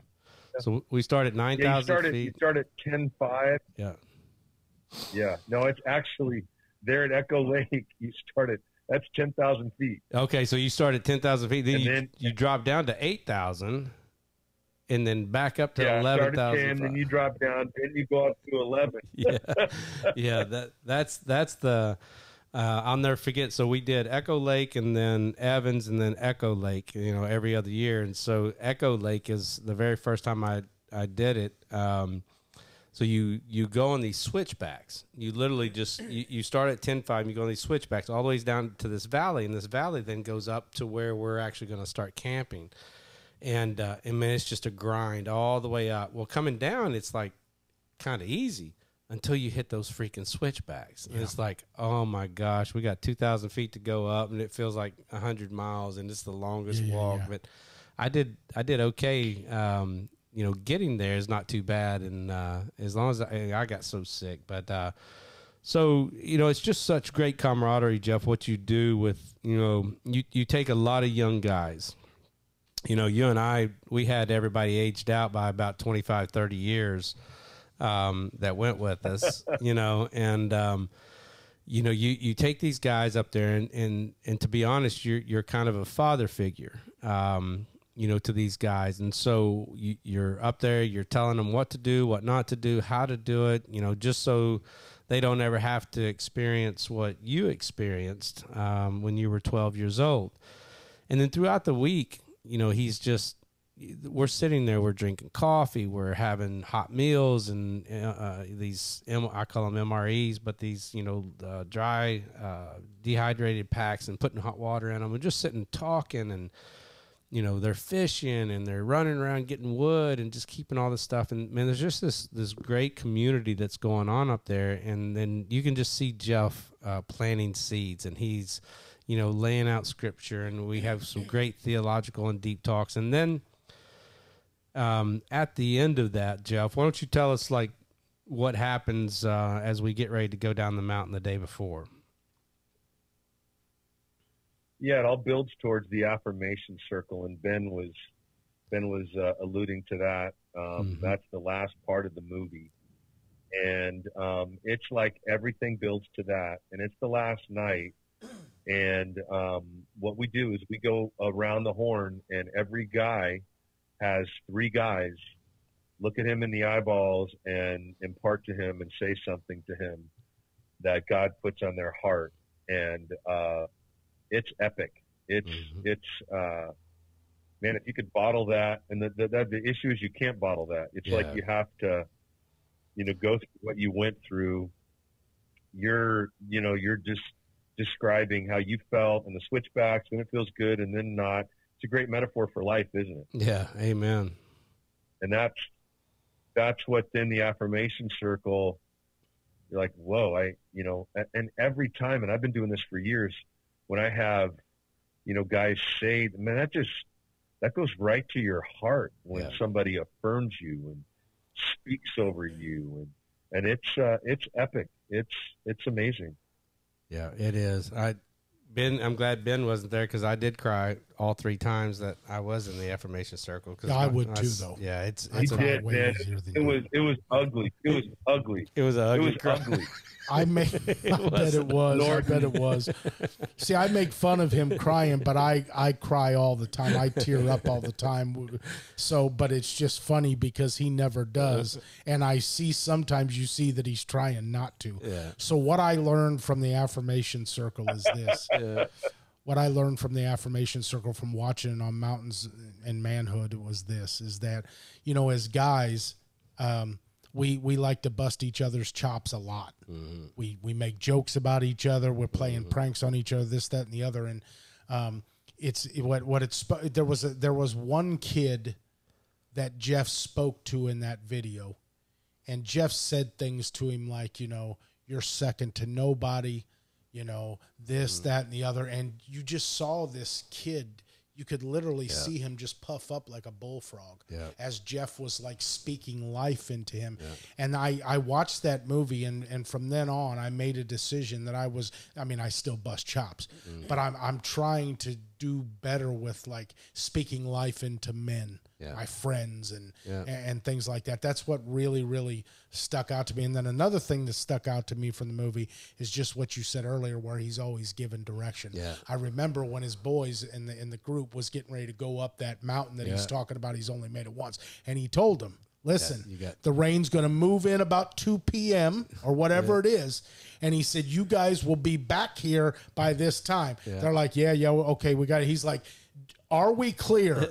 Do you understand? And sure enough, they were back on time. Like they knew he wasn't. They knew he was serious. Yeah, yeah, and it's really good. You see, and that's like that every year. Yeah, these young kids. But I think what's cool about the affirmation circle, Jeff, is you're right. You have 15, 20 guys that are up there, and they're all just this moment of time where they haven't heard something good. Just spoken into their life, and the next day, man, it's just a different day. Like walking down the mountain, and nobody's tired, everybody's excited. We're going to Bojo's. Is it Bojo's or Bojo's? Yes, sir. Bojo's Pizza. We've been eating the Bojo's. Did I tell you about Bojo's Pizza? No, he mentioned it. They go there a lot. 3-pound and 5-pound pizzas. Yeah. That's all they have. And you just tear it up. Oh my gosh, you just tear it. And they've got these big old crust. I mean, I'm not kidding. They're ham hocks is what they are. There's a big old crust. You eat the pizza, then you got this crust, and then they got honey at the table, and you dip the crust in the honey. Oh my gosh, man. I may have to just come for Thank you, Jesus. Amen. Exactly. So you guys make me want to go get a snack. Yeah, exactly. So you're going this year, and are you booked? Do you have everybody booked? Yeah, we got and it was interesting. My sons came to me and they're like, Dad, could it be just us this year? Oh, and so praise God. It's yeah, that was cool. Okay. So it's us, my son-in-law, of course, Mike Allsteel, and then Douglas, the sheepdog. Douglas is going. That's great. He'll be there, but so it'll be good to finish like that. That'll be good. You ought to hire you some Sherpas just to take your stuff up there so you don't have to carry it all and then send them back down the hill. Yeah, I was training on a hill the other day, and I'm like, oh God. Yeah. You may just go. I need a Sherpa. Yeah, I was gonna say you just may go up with one set of clothes, one pair of underwear, sock, nothing else. Yeah. Well, luckily you got three strapping boys that. I'm not kidding, dude. These kids, and I say kids, they're all in their 20s now, but they take off running up these hills. 70-pound rucksacks. They're running up the hill, and then Shippy, is that your nephew? Yeah. Shippy, is he your nephew? Yeah, it's a cousin. It's like a second cousin. Second cousin. He's a mountain goat. So he's like Jacob. He does. He did a marathon on a mountain last year? Didn't he? Yeah. So he went. It was an 8,000 to 14,000, 26 miles. Yeah. So back and forth. This is not right. No, that's not right. Not right. That's what this kid did. So he did a 26-mile marathon, 8,000 to 14,000, back and forth till he did 26 miles. But he would come up. He'd be like, "Oh, I'll just see y'all up there," because he lives there. And he said, "I'll just come up in the morning and come see you guys, and I'll just go back down the next, that afternoon or whatever." He just runs up. It takes him an hour and a half to get there. Like it takes us 5 hours to walk there. He's up there in an hour and a half. Wow, so it's crazy. But yeah, man, you've built an amazing legacy with what you've done, and man, I'm honored that just to watch that, just to have been a part of it, and I think that's really cool that you're just going to go with the boys this year. That's really cool. That's awesome. Yeah. Well, we're glad to have you. Well, glad you made it. It's been awesome, and I thank you for letting me into that. So, Cave Time USA, what's going on? What's going on there? Tell us a little bit. Tell the audience what Cave Time USA is. And tell us what you got going on. Yes. we started that, man, that may be 10 years ago. And there were events that we've had that from all the different spots we went to all over the country. And at the Apex, maybe 500, we would have them at Camp Dry Gulch. And we saw over the years the numbers dwindle a bit. And to try to keep, I mean, we kept the level of the event was, I don't felt dip, and it was really, really, really hard work. Yeah. But what our last one, I don't know that we're just going to wait. I'm not sure when our next Cave Time USA will be, because we've seen that the videos that we're doing, i.e. with Right Now Media and some of the things we're doing, we're able to reach many, many more through video. And then we're going to just kind of handpick. God's put something on our heart called Fire in 50. And we would like to do a Cave Time event at some point in all 50 states over the next 7 years, and create some Fire in 50. And we have now a bunch of video content that can follow up, and we have our own video platform in addition to Right Now Media, that we can reach so many more than we can with those live events. And so we're not saying never, but nothing in the near future that, you know, we have to report that would be a Cave Time USA event.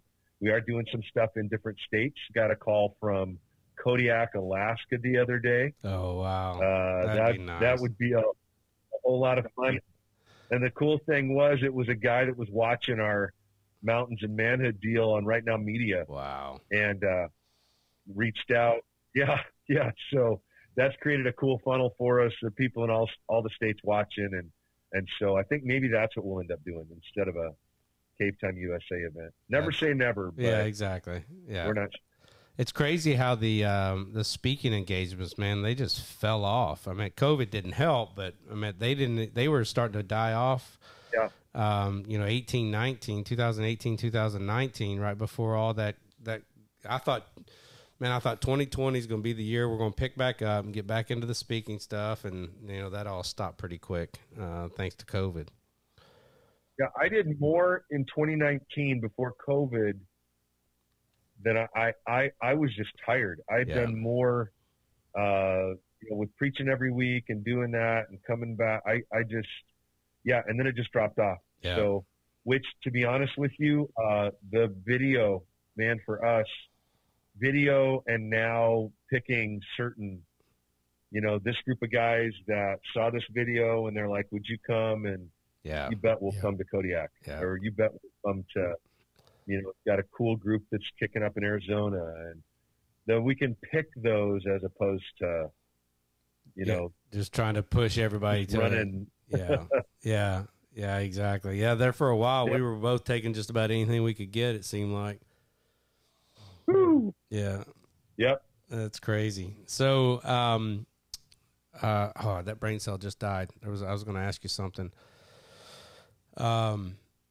COVID. How did things go at the church during COVID? What did you guys end up doing March of 2020? How did you guys fare through all that? Yeah, we took 2 weeks and did, it was hilarious. We did Facebook Live, and my son, who'd been telling me for about a year and a half, Dad, you've got to go online. You've got to do streaming. I can set you up. And I'm like, no, dude, no, I don't want to do that. Well, so in 2 weeks, he had us up and we started streaming, and we didn't miss a beat. So we opened the doors and never, ever had a mask mandate.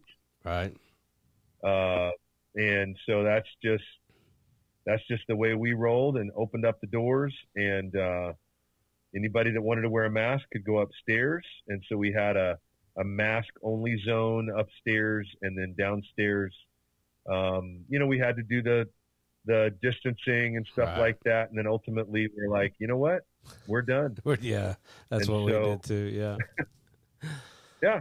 Yeah. And it's great. It was great. Church stayed strong, and we're giddy up.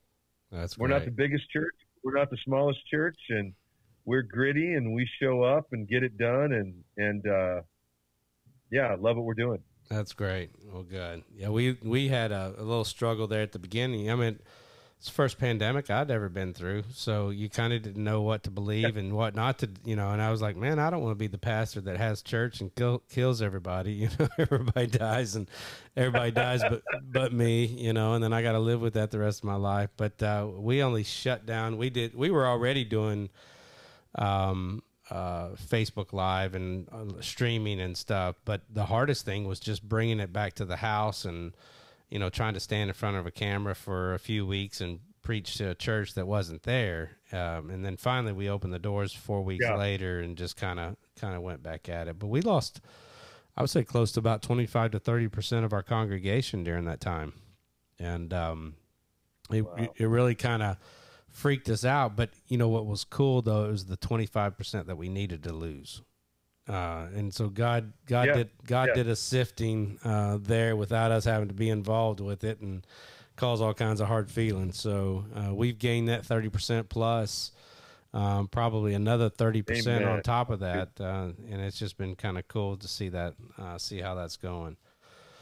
So do you have what do you got? What do you got that you want the audience to know? You got anything new coming up? Any big plans coming up besides books? What else is going on? No, just books. I would encourage you go to our website, capetime.org. We've got a bunch of books. We have our own video platform, devos.tv. And for $10 a month, they can have access. We have 3 years of video content, and it's the same content that you'd get on Right Now Media. Right. So we got our Right Now Media stuff, and that's been a way for us to really reach a lot. And we've really worked on making that a high level, upped our game as far as equipment.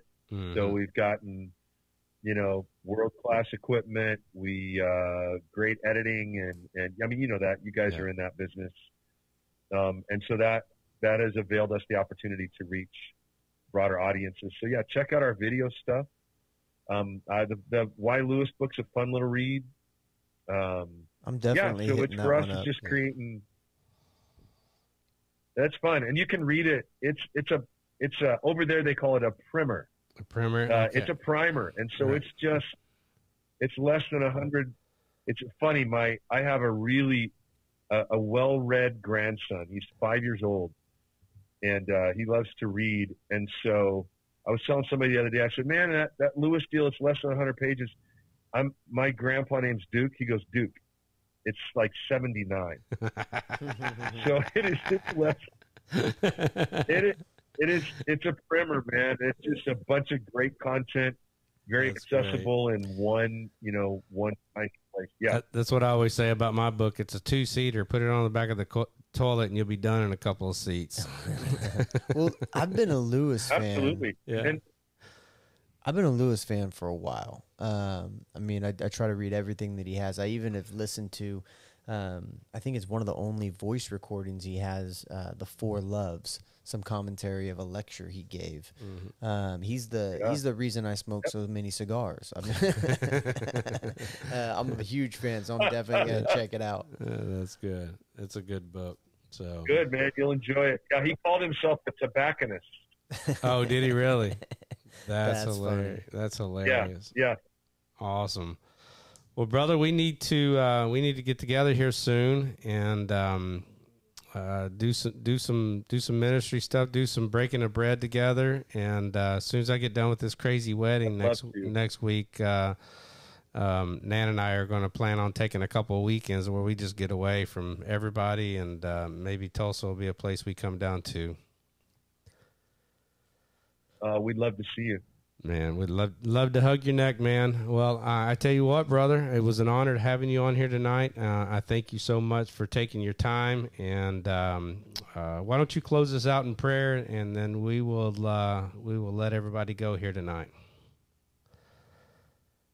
All right. Lord Jesus, thank you for Man Up Monday. Thanks for Jody and his team and Lord, we ask for just amazing blessing. We pray that their audience exponentially grows and the messages and the content do nothing but draw more men to Jesus. Jesus, we love you. We ask that you would breathe on this podcast as people listen and engage in the content. And may your name be praised. Amen. And 1,000 more amens. All right, brother, man. Well, Thanks, I love Jeff. you. You have a great night, and we will talk to you soon. God bless you, brother. Bless you guys. Thank you. All right. Bye-bye. Thanks. God bless. Well, boys, thank you guys for joining us tonight. Anything as we close? No, I'm good. You good? Yeah. What time we got for Goza? We got about 9:30. 9:35. A shorter 9:30? one. Okay. Yeah, but well, that was a good. great episode, That man. was. He had some good stuff, and He's the good. fact that he has 3 or 4 different books out that you can check out. I think I took 2 of those, put them on my list. I posted them on the stream as we were going. The going into the wilderness. Like, I know he didn't talk. I mean, he mentioned that that's a pivotal time where you talk to God. Man, I'm a believer. I'm a firm believer that is that's what Jesus did. When he wanted to go, commune with the Father, he went into the wilderness to pray. Yeah. And there's something about stepping away from social media, stepping away from, all the distractions we have. When I go out into the wilderness, there's no service. You don't have a phone. Yeah. And it takes us, we go for like a week, and it takes you about 3 days before you stop getting anxious. The stress goes away, and then it's like, all right, well, the only thing that matters is making base camp, eating some food, getting to the next pylon or wherever you're going. Man, it's so huge. If you guys are listening and you don't do that, or you've never tried it, grab some people and go on a backpacking trip and get away from cell towers and distractions and spend some time. Because, God will definitely talk to you out there. Amen. It's terrifying. Exactly. Yeah. There's nothing better than going up there and not having cell service. Like for 4 days, it's just, it's pretty. It's so nice. So It's just quiet. yeah. So did you guys happen to see, I knew there was something we needed to talk about. Wanted to talk about with Jeff, but I forgot the Roe versus Wade stuff. Have you seen any of that? Yeah, I don't know. I guess I don't really understand what's going on as far as they're doing away with, they're supposedly going to do away with Roe v. Wade, which puts it into the state's hands. Into the state's hands. Which, so why is there such an uproar either way? Well, one, it's, people think that it's a choice to kill a baby. Number one, right? So they think so you're that's taking that's the uproar is that now you're taking it off the federal level and at the state level. It's easier to change legislation at the state level than it is at the federal level. But what's cool is now we'll have a voice to an extent. Yeah. For years, and I even told my church this yesterday. I spoke on it, on abortion, and I feel I'm brokenhearted because I had actually lost hope. Like I just felt like there was nothing. It was never going to change. 62 million babies have been aborted since 1973. Yeah. Only 1.1 million soldiers have died in all American wars since the Revolutionary War to the Afghan War. Yeah. 1.1 million. 63 million babies in a 40-year period since 1973, and 73 million worldwide every year. And last week, 2 times I cried. One was for my daughter. The second time I woke up and I was getting ready for work, and I was just thinking about my kids and all of this stuff, and I just heard the Roe versus Wade, and next thing I know, I'm crying. And you remember the video or the David Paterka told us to watch that A Call to Anguish by David. Yeah. So that just hit me all of a sudden because I had never cried like that. I've never gone to God in and laying in prayer in tears. And not that I haven't cried, not that I haven't, just felt like I needed to talk to God, but I have never gone in anguish. Right. It's a different prayer. It's a different prayer. It is. And all of a sudden, I saw what breaks God's heart. Sure. And it was this abortion deal. Like, it just wrecked me. And I texted the elders and I said, I'm preaching on abortion this Sunday. And man, I brought it. I mean, I don't know what else to say. Like, it's just a pivotal issue. And here's the issue: is if the church says we need to abolish Roe versus Wade, the church needs to say we will adopt and we will foster and we will take care of them. So that's what has to happen. We're not doing that in the church today. And like Paterka or Wilkerson last week said, if each church in the United States were to adopt 2 kids, it would take care of the adoption system. In the U.S. In the U.S. I got to give a shout out to Pastor Jeff over at Apologia Church. If you haven't checked him out, go check him out. They are doing that, literally. They, and I've always said this is not a great look for Christians standing in front of abortion clinics, screaming. They're doing it with love, and they are legitimately stepping up and saying, we will adopt if we can convince you not to have an abortion today, we'll adopt not only the baby, but we'll adopt you. Right. You can come into our family. That's exactly what I told the church yesterday. And it's so powerful when you come at it from that perspective. And it's very, very, the arguments, the more science we get, the harder it is to make the argument that it's just a cluster of cells. Right. So as science progresses, it's becoming more and more difficult. I think Ben Shapiro said it best. If you draw a line anywhere other than conception, you have to. And again, this isn't even me advocating for or against. This is just me stating a fact of drawing a line at a certain number. And so if you say, okay, so a baby is no longer or a life is no longer a life because of literally like a geographical location or duration of time. Mm-hmm. Because if you change the location so it's outside of the womb, now it's a life. Mm-hmm. Okay, so it's a different geographical location, or even saying it's a different country, because in America there's a shorter disposition of time needed for an early birth because of our medical advances. Exactly. If we're maybe in a different country that doesn't have the same medical system, it's a different amount of time. And then the other one is the physical location, and then the amount of time. Right. So if you say it's 8 weeks, why at 7 is it different than 8? Okay, well then let's do it 3. Okay, well then why at 3 weeks? And those are at least we need to have those conversations, but we're not even having those conversations. We're just saying abortion, free, clear, let's do it. Right. I think another one of his great points and arguments are, if abortion, if there's nothing wrong with it, why few? Meaning, hey, they should be rare and few, but we should be able to have them. But why rare? Right. Why rare? Make them. Let's have a bunch of abortions, because it turns something in. Well, hold on. I don't.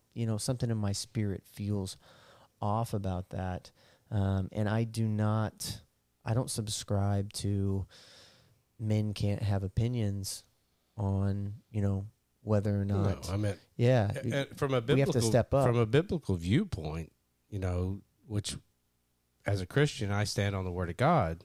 Life begins at conception.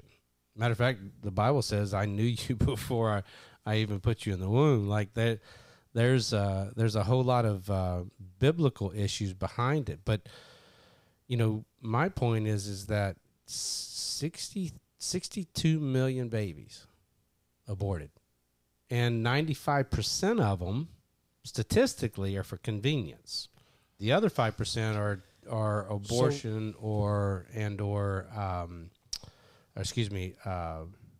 a formality, or not a formality, but what do you call it? A deformed baby, or a special needs baby. Sure. So for years, they've brought mathematicians and accountants and all these great minds into the government to talk about what's going on and why it looks like we're going to lose Social Security. Mm-hmm. The reason why we're going to lose Social Security is because there's been 62 million people killed. Mm-hmm.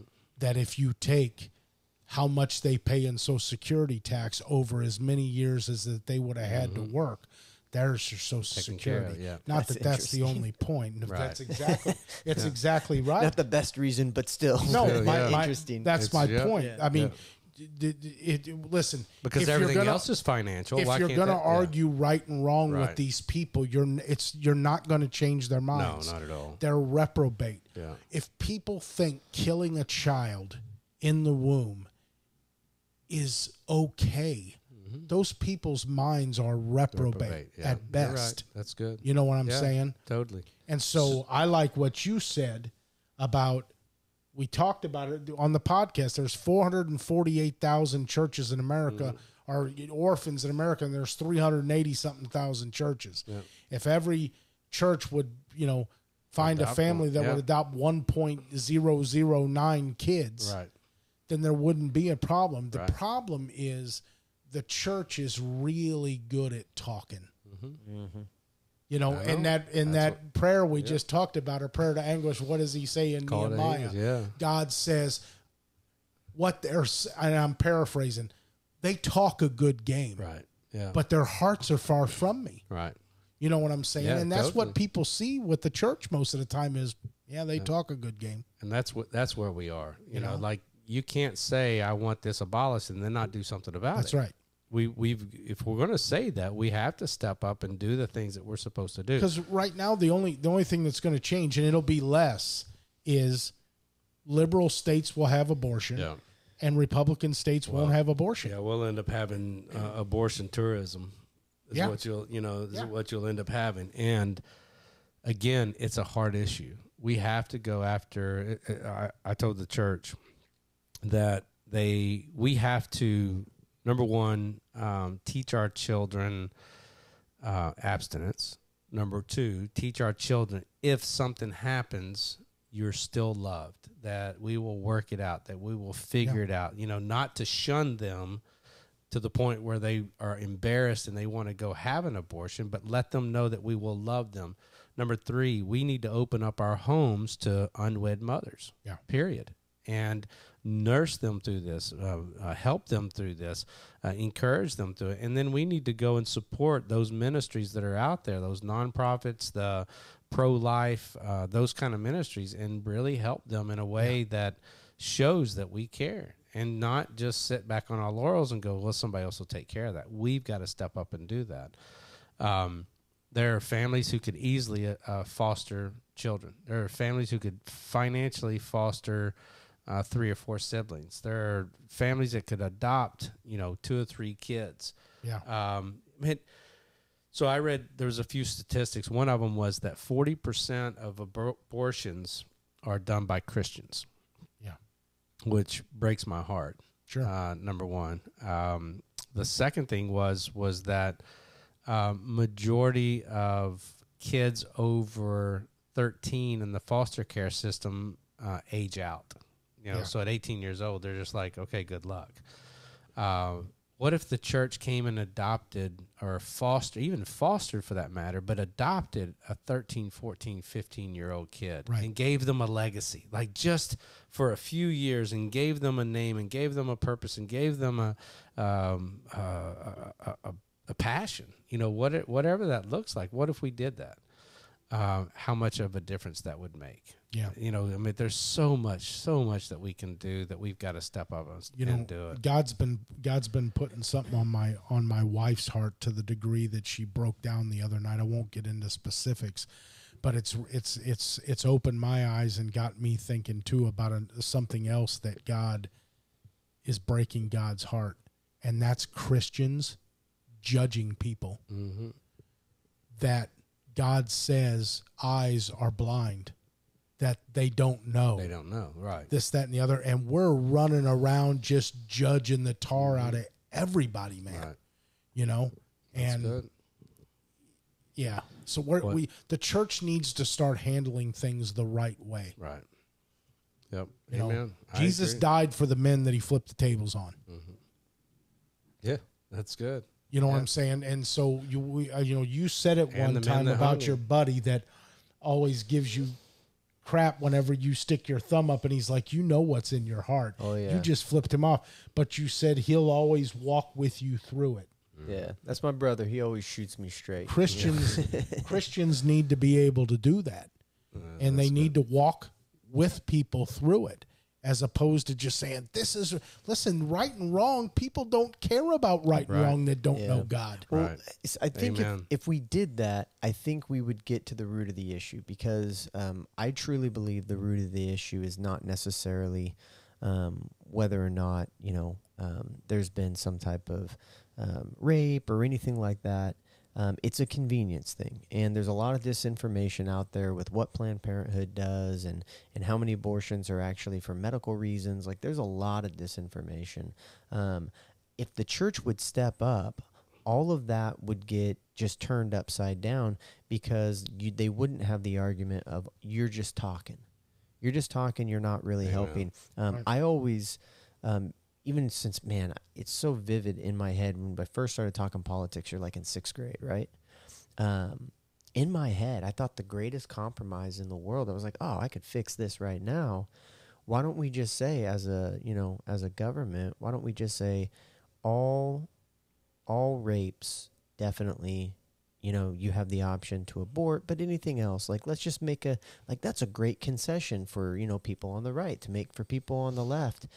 And even at 6th grade, like, people were just arguing about, oh no, like, you don't understand. And I think if we stepped up and we took care of all those issues, I think we would still come back to the heart issue. Yeah, it's definitely a hard issue. But we can't make that claim until we step up and actually do the work. This past weekend at the conference, Tony Merida said, "Love bleeds." Mm-hmm. Love bleeds. Mm-hmm. And the church needs to start. We need to bleed. Yeah. We need to bleed for some of these people. Pour into them and show them what right looks like. Because if you just are going to bark Bible verses at them and say God's against it, well, you're right, you are, but you're talking to people that don't believe, right, or that don't care. Yeah. You know what I'm saying? Or don't know. That's right. They just don't know. That's right. Well, folks, we want to encourage you to understand the issue of abortion. Yes. And that there are other avenues, that there is adoption. All 4 of my kids are adopted. I would highly suggest that you search it out, figure it out, walk it out, pray it out. But we are to take care of the widows and the orphans, and we need to do a better job of it. If you're going to pray that this Roe versus Wade goes away forever, we've got to step up and do something. The church started the orphanages years ago, and we started the hospitals, we started the school systems, and we gave it all over to government and secular agencies, and look at where we are today. So we need to be praying that back. We need to be going out and doing things a little different. Love God, love others, and do it in a way that is Christ-like. There are very few times you need to flip over tables. Most of the time you do need to bleed. Amen? Yeah. That's good. Yeah. All right. Well, that's what happens when we get 30 minutes extra. We said we were not try to do our best not to talk politics. Give us it's like go. See, to me, this isn't politics. This is a sin issue that has become political. That's the issue. It's a sin issue that has become political. And when it wouldn't be any different than, to say that we're going to shoot everybody that runs a red light. Like, let's just, as they run a red light, just shoot them. That's murder. And there is a choice. The choice is not to have sex. The choice is use contraception. The choice is get married. The choice is put the baby up for adoption. Yeah. Like, there's a million different choices outside than killing a baby. Well, the hard things are always, the right things are typically always hard. Mm-hmm. Man, the right choice, get married. I'm just thinking in my head, the wrong person, like in college with the wrong person. Then you need to keep your Yeah, I know. You need Well, to keep your I pants wasn't. zipped up. I almost wasn't. said something else. No, I wasn't following. I wasn't following Christ. Right. Right. In No, I know. college, and those Yeah. those issues come up, and that's your first like, well, Yeah. shoot, I'm not gonna. That's for sure not gonna Yeah. happen with that crazy girl. Mm-hmm. So it's definitely something that the church has to approach in love, and not in you're going to hell, you're killing your Right. baby, you're doing these things, you. Ben, you mentioned it. Here- Just coming at it from a place of judgment. That's Here's not okay. and I'm a little fired up, but I'm going to try to do this professionally. Here's a little news flash for Christians. You were going to hell the day you were born. Amen. And nothing you've done since has changed that fact. So Christians need to understand that people were going to hell the day they were born. Now, can we talk about sin, or do we got to keep talking about everybody's sins? Right. Again, I'm talking about people that don't know. I'm not Right. talking about you and me as Christian brothers and you pointing Right. out something in my life that I need to change. Right.